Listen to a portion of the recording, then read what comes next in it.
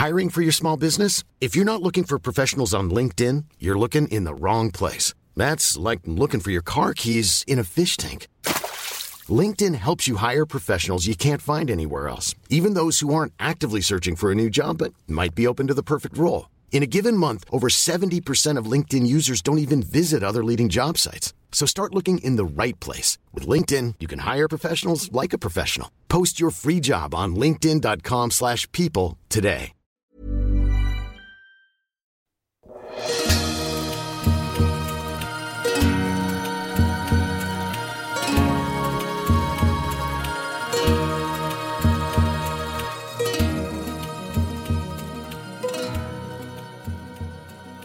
Thank you for listening to the Way Up North podcast. Today's conversation is with Lindsay Adler. Lindsay has a very busy schedule. She's in demand, as is our regular podcast host, Aaron Bishop. And unfortunately, we couldn't get their schedules to align with the options that we had before Way Up North, which is happening on February 19th and 20th in Stockholm. So for that reason, I'm back hosting this one episode to fill in for Aaron. My name is Cole Roberts. I hosted the podcast back in the day. And I hope you enjoy this 30-ish minute conversation with Lindsay. Here we go, Lindsay Adler. So let's just jump right into it. So where are you right now? Why don't you describe where you're chatting to us from? Sure. I am in New York City in Manhattan, and I'm in my apartment office. And I have been in New York for 8 years now. So I think officially I can call myself a New Yorker. Where would you officially have been prior to that? I actually was from upstate New York. And so people that have never been to New York don't realize that the city is its own entity. It's its own thing. It's, the concrete jungle. But as soon as you drive a little bit outside of the city, it's farmland. It's countryside. So I actually grew up on a farm, though I won't pretend like I did any of the farm work. That was other family members. But I grew up in upstate New York. Lindsay the farm girl. Yeah, but right, you weren't exactly. Well, that's an interesting dynamic. Like, how did you get drawn to the big city then? Well, I liked where I grew up, small town. It's near a city called Binghamton. There's a university there. And it was nice, but it didn't have the opportunities for growth that I wanted. So basically, when I was in college, I did go to college for photography and business. And I was taking this class on fashion photography.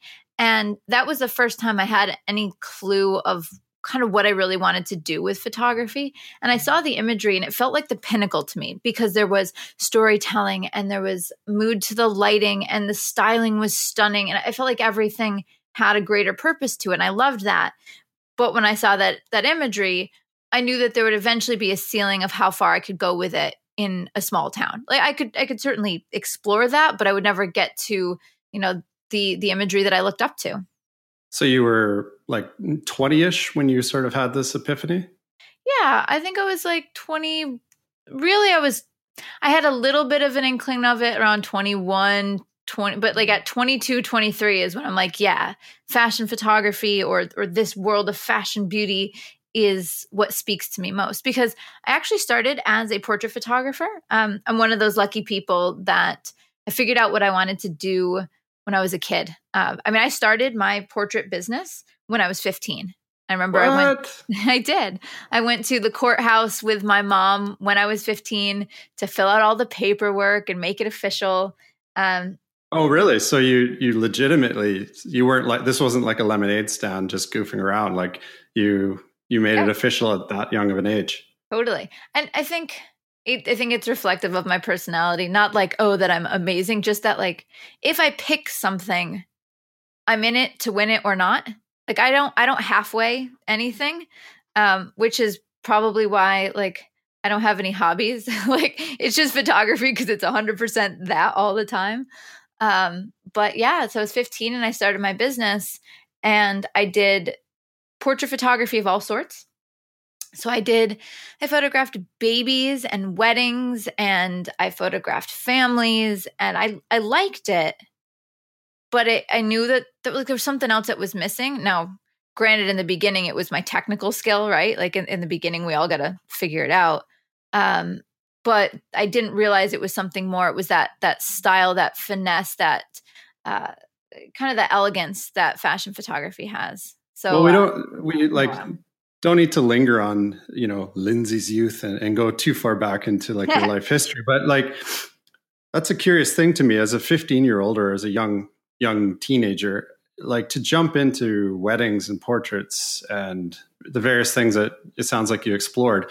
You need to have a certain personality to be able to do that and to control a situation. So have you always been an assertive person where you could just throw yourself into a situation maybe that's foreign to you and you'll just adapt and you can make it work? First of all, I just want to say I've done tons of interviews and no one's ever asked me that question. So I think that's really, really good and insightful. And I'm going to say yes. But here's part of why. When I was, 12, 13, 14 time frame, I did theater and I would be up on this stage playing whatever character. And I think that helped me be able to be a little bit of a chameleon if I needed to be. I could kind of adapt to a different situation. And I think also I was one of those kids that had an old soul.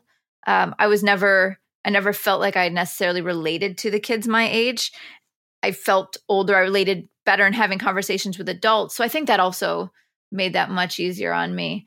But it also helps to have supportive parents and family. And this is why when I meet people that tell me, my husband or my family, my parents, don't want me to be a photographer, it's heartbreaking because while I can understand maybe where they're coming from, if my family had been discouraging, I wouldn't be anywhere near where I am today because you need that positive reinforcement as a kid. And, like I said, my mom went to the courthouse to fill out that paperwork with me. So nowadays it's interesting because I'll meet young kids, 12, 13, that say, I want to be a photographer. And looking at how little they are now, like how just young and inexperienced, I know why some adults would brush that off and be like, oh, okay, sure. But I always take them seriously and I always try to give them good advice because I remember how much I was absorbing every piece of advice any adult or any photographer would give me at that age and how much it did change me and the way I approach photography and my business and all of that. So my own experiences, I try to help others with as well. So as a young person to, make the choice to go start up a business and kind of dive right in like that. With photography at that time, did you sort of like see something that made you want to jump in, full bore like that? I ask that because who knows, maybe there's a young person out here listening who might have the same feeling inside of them, but maybe no direction. So what gave you some direction at such a young age? Sure. Well, I think how I always approach things, and I think you should approach this today, is whatever you do, whatever you choose to do, be the best at it or be the best you can be at it. And I felt that way even since I was a kid. Whatever I try to do, I try to study and try to educate myself. And now there's so many resources. And so what I did is even at those young ages, we had a professional photo organization, PPA, that had an affiliate in our area. So they'd have kind of the local meetings. And so my mom knew that I was curious about what this whole photo business thing was all about. And so she took me to these meetings and it was the first time I'm like, okay, yeah, photography isn't snapping photos. Like these people run businesses. The presentations we're listening to are about business. And so it made me go, oh, if I really want to do this photography thing, I better start treating it like a business now. And now was at age 15. That sounds crazy to hear. Well, it's cool. It's inspiring, but I had no idea that you jumped right in at that young of an age. Well, and that's why when people say like, oh, how did you accomplish so much? I'm like, well, if you devote every day for more than half of your life to something, you'd hope you'd be pretty good at it, like, make some progress. And so, I'm 32 and a half. I'm still giving the halves so that I sound young. Okay. Yeah. I think it makes any age sound younger when you add the half. So I've had a business for more than half my life.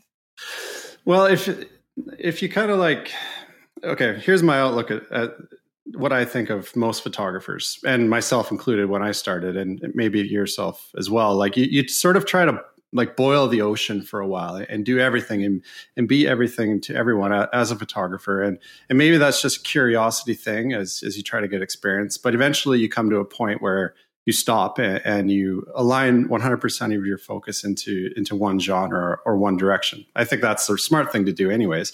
So did that happen with you and fashion photography at a certain point? And if it did, like what made you kind of stop and align all of your focus on one thing?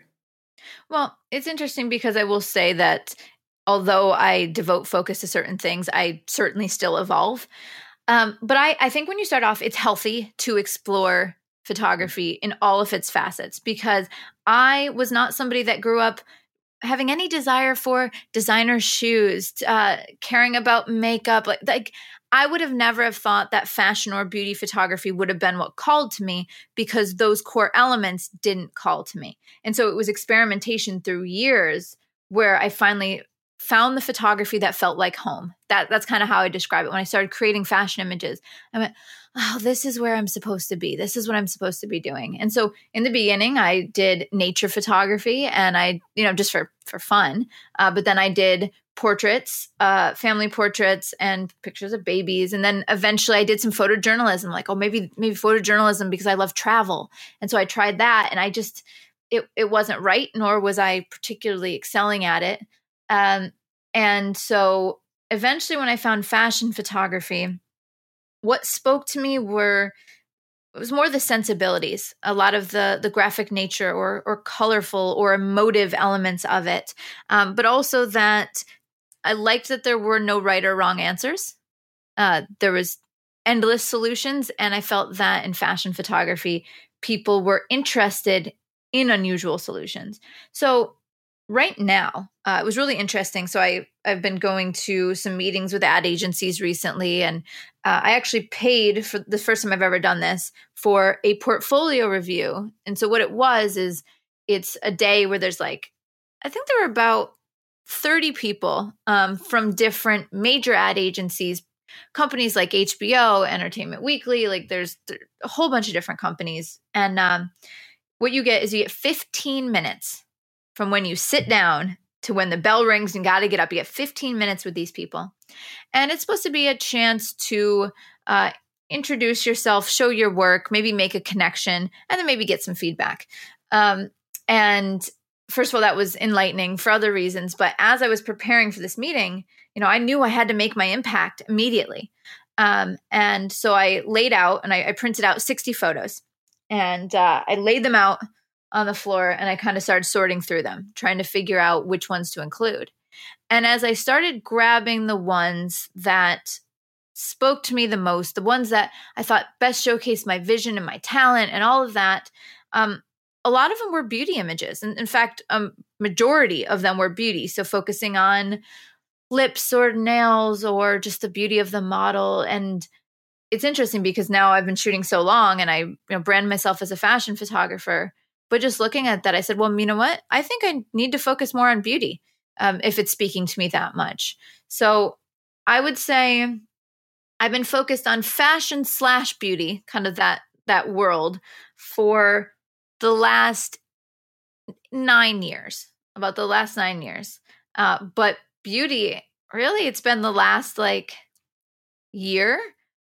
But it was interesting looking at this portfolio. So I go to the review, and they look at it and they go, man, we can see how much control you have over lighting and the drama and the impact, but do you have anything more plain?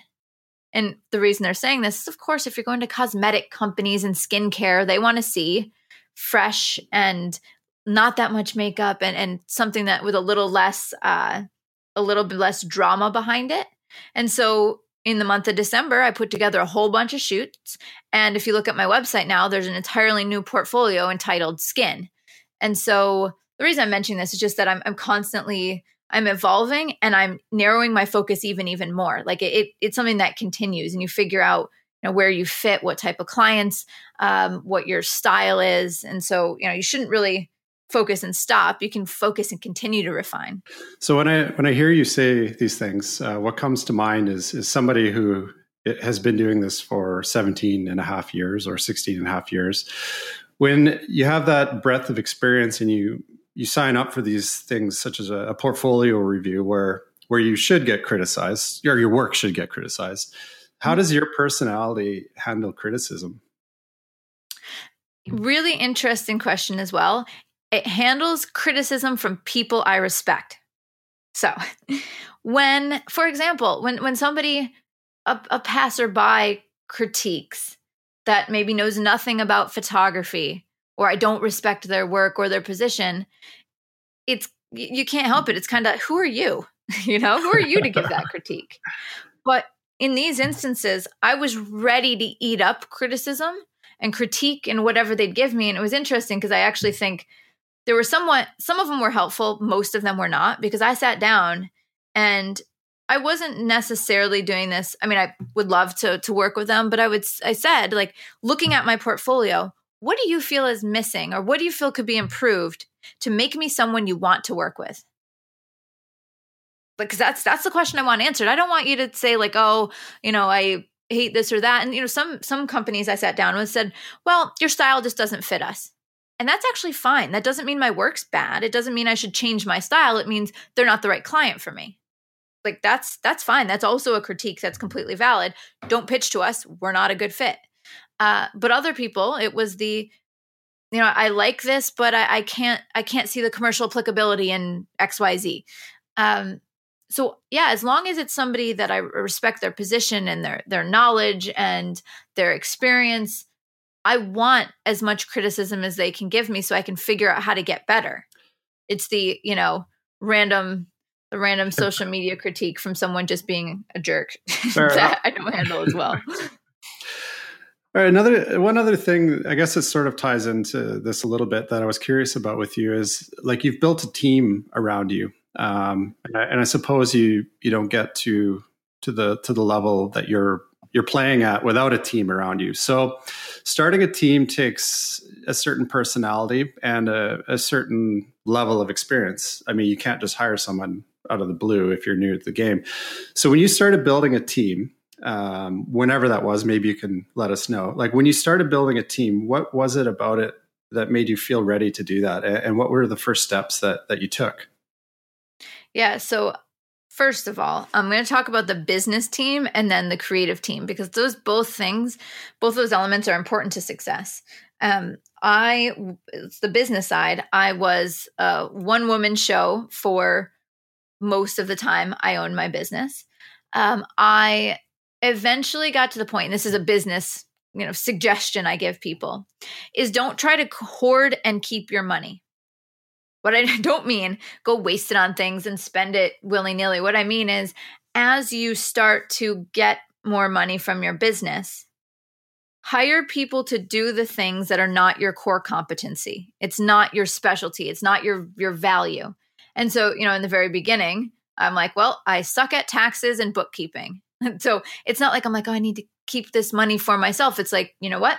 The more time I can spend towards marketing and shooting and working with my clients, the better. So I'm going to hire someone to do the bookkeeping. So that's not a stress. And so, like, each time I'd have more money, then I would invest in somebody else that could help me better focus my time on my strengths. So then the next person I hired was somebody for marketing, help me market more, because although I enjoy it, it was in so much of my time.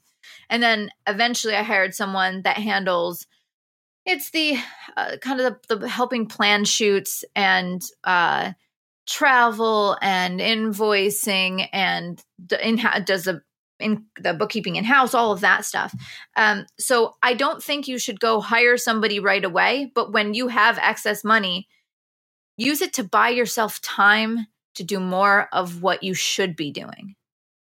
So that I hired my first employee about 6 years ago and my second employee about 2.5 years ago. So that's the business side. So that's the business side. And we will get to the creative side in a second, but I just want to jump in and ask, like, with photography businesses and the business side of photography businesses, I feel like the photographers that I know, and maybe even myself, you get caught in the trap of working in your business and not working on your business. So right. Yep. For you, when you're living in New York, you're doing pretty well. Like, what were you actually thinking at the moment you made the decision, I need to start working on the business and less in the business? Like, what were you thinking at that time when you made that decision? Well, I'm going to backtrack slightly and say I think that was something I always thought about, because when I went to college, I purposely got a business degree. And the reason I did that is when I was 15, when I was 16, and I went to these PPA meetings, the professional meetings, and I'd say, what's one advice that you would give me to be a professional photographer? And all of them said, treat your business like a business. Go get a business degree, go study business, take business classes, read business books.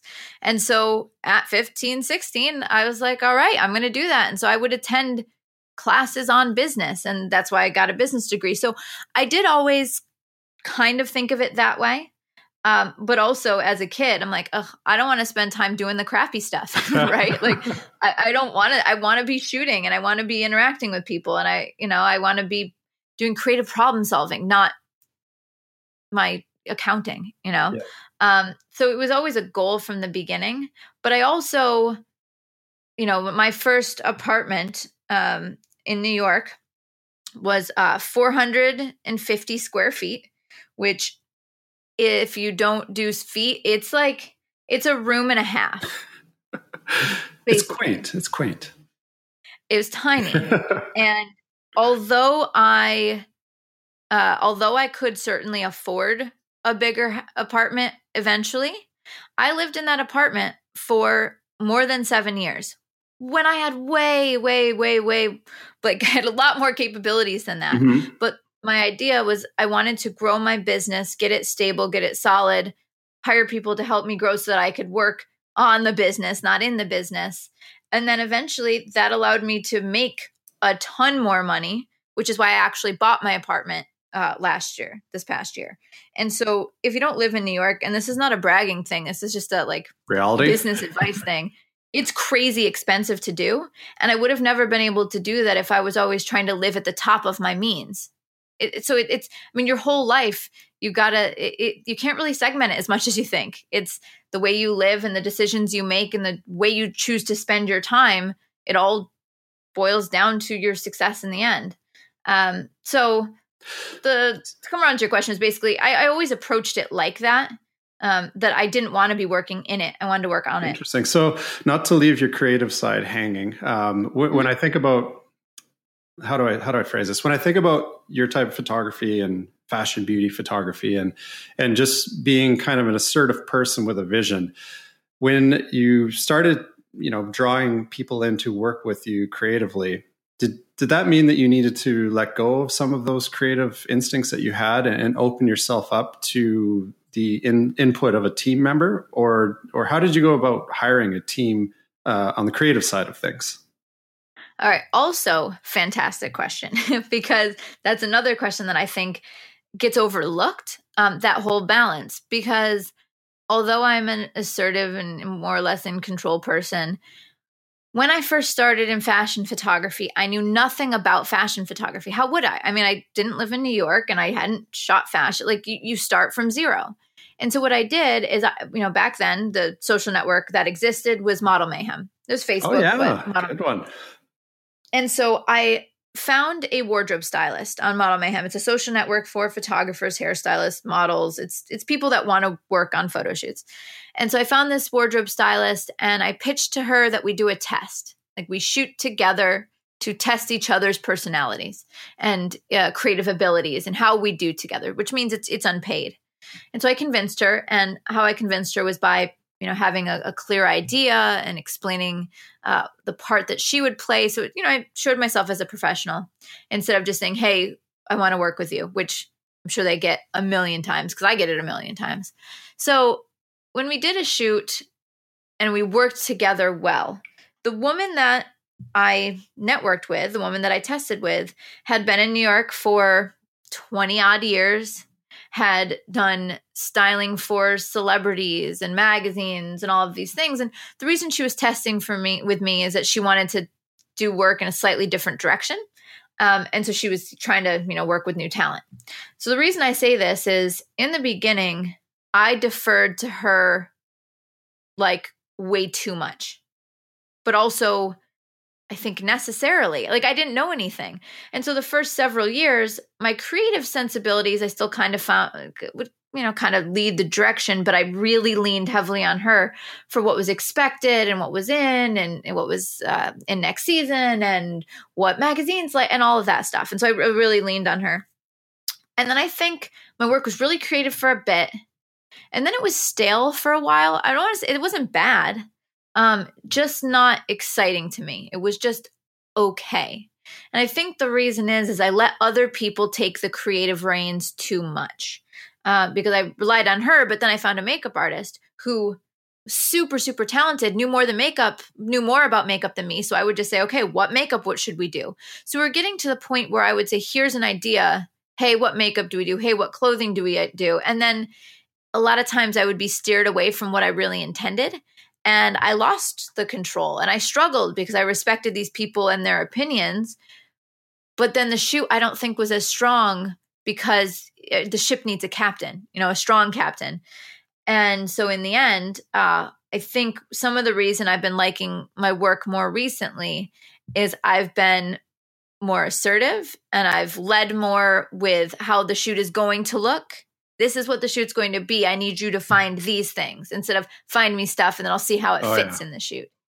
And it has been a hard transition because it's working with people that used to just do whatever they wanted. And now I'm trying to bring it back in, and which is why I also am testing with some other people because then when I produce great work, I could take it back to the other team and say, hey, listen, look, these people listen to me and I produce really good things. Absolutely. So long story short is I started building my team about 10 years ago is when I started testing. And then I pretty much found the people that I work with now all the time about 6 years ago. And the reason that it's so important is when I say, hey, I would like, and I'll explain, I want that dewy skin that kind of, picks up that shine, but make sure that the eye, like whatever I describe, and they'll know what I mean. And I certainly can use visuals, but they've worked with me so much that it saves time because we have a shorthand. They understand. Or I'll go, oh, remember that shoot we did for Glamour, blah, blah, blah. Yeah, do makeup like that, but I want it to be a little stronger. And so it's having a collaborative team that contributes, not just follows, orders. They bring the shoot to the next level, but also lets you lead. Yeah, absolutely. Absolutely. It's hard. Yeah, it sounds like you need to be a certain personality yourself to open yourself up to that. And I don't like managing people. Like it's the same thing as we were talking about working on or in your business, managing people and personalities. And like it's a lot of work and it's not necessarily what I want to be doing. So I try to work with people that I get along with and that get me, because otherwise it's too much of my creative energies devoted to trying to deal with difficult personalities. Okay. I like that you just said that, because it kind of segues into another layer of Lindsay, if you want to say that, is the teaching element that you have, which is a big part of who you are online. I mean, you're an educator. So when I think of people who are quality teachers, there's a quote that somebody said to me once, and it was, "Those who can't do, teach." And that's clearly not the case with you, because your work speaks to yourself, and you could let go of the education part probably altogether and still buy another apartment, for example, in New York, because if you right. But so with the education part of it, and working with different personalities, which is kind of what you just said there a little bit, like you're great at teaching, but how did you know that you could be great at teaching, and what made you want to go in that direction? Because as somebody who teaches, you're going to inevitably deal with personalities who don't gel with yours. That's sort of the nature of teaching, is you're going to have different personalities in the same room, but you as the educator need to be able to, merge a bit with somebody's personality who's not like yours. So that's kind of a long-winded way of saying, like, why are you a teacher and what makes you good at it? Sure. Oh, well, thank you. I am going to go back to the annoying thing of saying when I was young, I knew I liked teaching. Like I remember in 8th grade, I think it was 8th grade, and we had the ability to be the teacher day. Like you could go pick a teacher and then you would prepare lessons with them and then you would teach the class for a full day. And I taught my English class, was the one that I chose. And I just liked it. And I think part of it is it was part of the theater in me as well, as you're up in front of the class performing, trying to keep their, their engagement and keep them entertained, but also educate them. And I always found that because I was a nerd, but like a good nerd, I think. The best kind of nerd. Not terrible. But like I was valedictorian in my high school. So like serious nerd, like I had no life. And I actually found high school, just total side note, I found high school harder than college because I was competing so hard against myself and against, my fellow classmates for that title. Like I didn't sleep in high school, whereas college was 10 times easier. But anyway, I always found that because I was the nerd and did well, people would always ask me to explain things to them. And I always found that when I had to explain things, it made me understand the concept better. And so I think one of the things that so attracts me to teaching is that every time I have to teach a subject or explain something, I understand it at a completely new level, which makes me better at my job. And so if you look at when I first started teaching and when I first started shooting, I've gotten better at both, I think exponentially, because I think they feed each other. And then I also like when I teach, if I give away all my secrets and I don't hold them close, that means I have to constantly keep pushing myself because people are going to be able to do what I taught. So I always try to teach thinking of 15-year-old me, the resources and things that I wish existed. What are the things that I struggled with most? What are the things that took me the longest to master, the things that didn't come naturally? And how could I explain that to 15-year-old self in a way that would be efficient of time? Because, looking back now, I didn't get good at posing for 10 years.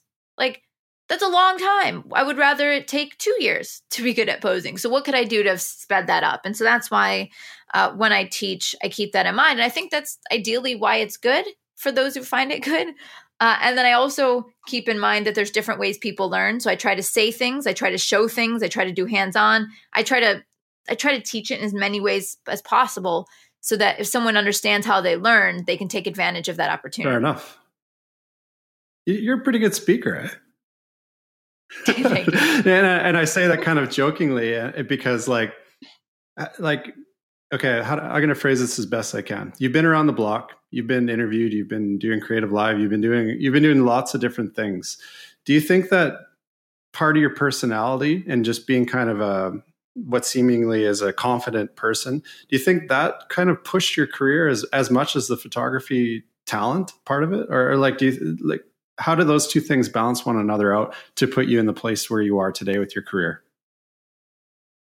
That's also an excellent question. I'm just making this shit up, so thank you for saying that. No, I mean it's really convincing that it was prepared. It was really good. So this gets at a slightly deeper thing, but perhaps. So first of all, I had the wanting to be performer and liking the stage, and I also liked education, and I also liked photography. So obviously, all those things work together. But also, like many teens, I was perhaps a bit angsty, a bit troubled, because I think when you're a kid, it's really hard to not know who you are, what your worth is, what you want to do. And from the very beginning, because I had photography, that's where I could place self-worth. Mm-hmm. And maybe I don't think I'm the only person that can relate to this, but I think when you're struggling to get on your feet or struggling to become an adult, I think you do struggle with self-worth. Like, who am I, and why would anyone care, and why should I care about myself? And so I think from the very beginning, because I had photography, it was something that said, you're good at this. People like what you do. Keep doing it. This is your value. And so it's been such an integral part of my personality and my self-worth from the beginning that it's really fed into my quality of life and then the person that I became. And so even when I wasn't confident, photography gave me confidence. And then eventually I actually became a confident person. Wow, that's great. So I think the two fed each other. That's cool. That's really great to hear. It's it's rare that you hear people and interact with people who give the feeling like they've found their calling in doing what they are meant to be doing, but it sort of feels that way with you. Oh, absolutely. I struggle because I want to tell people how much I love my life, how much I'm doing exactly what I want to do, how happy I am, not to be like, oh, haha, like this is great. Is if you aren't happy or aren't doing what you want to do, you can be happy and you can do what you want to do. It's a process. It's a marathon. And you're working towards that end goal. And I just happened in the last couple of years to get to that last couple miles in the marathon. No, it doesn't mean the marathon's over, obviously, but I got through the struggling part to the confident and happy and where I'm supposed to be part. All right. Well, this is a good way to wind it down by asking a couple slightly personal things. Are you a dog person? Oh my God, my dog's right next to me. Yeah, like a curly haired dog, right? Because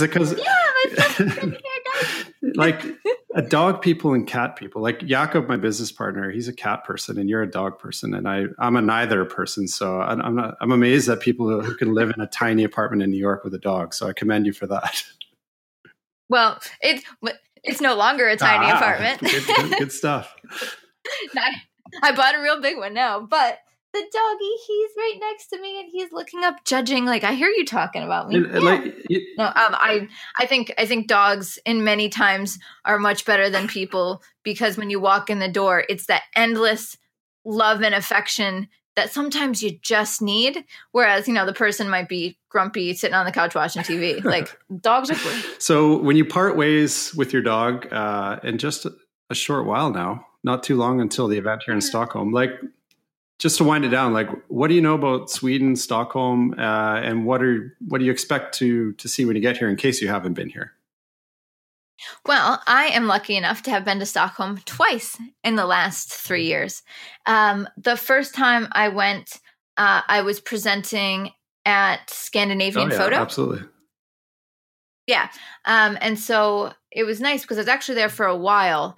And it was like May or so. And the entire beginning of the trip, it rained and it rained and it rained and it rained. And then one glorious day that I happened to have off, it was beautiful and sunny. And so I actually brought my mom as my assistant for that trip. And so we went out and we rode a boat out amongst the islands, and that was great. And your photo museum is amazing. Fotografiska. Yeah, it's a pretty special place. Oh my gosh. I don't know how we don't have one in New York, but I tell everybody if they are going to Stockholm to go there. And then I went to see the Vasa Museum, and that was mind-blowing. Big old boat. Just mind-blowing. Yeah, but we don't have, in the US, when something's old, it's 200 years old, Like, it was just absolutely amazing. So my plans this time, though, is I have one day. I'm going to try to make it over to the photo museum again. Like, there's something new every time. I think it looks like it'll be snowing and snowing and snowing and snowing when you get here, instead of raining and raining and raining. And it's pretty nice. It's a nice place when it's winter wonderland here. So.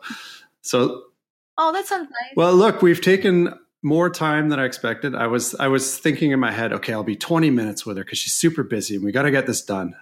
So we've taken a little more time than planned. So I thank you for that. No problem. And thank you for being so open and sharing little tidbits here and there. And we all look forward to having you here and seeing you on the big stage in a short while now. It's my pleasure. I will see you before cool. you know it. Have a nice day and enjoy Cincinnati, which I guess is your next trip. Yeah, thanks. Bye-bye. Bye.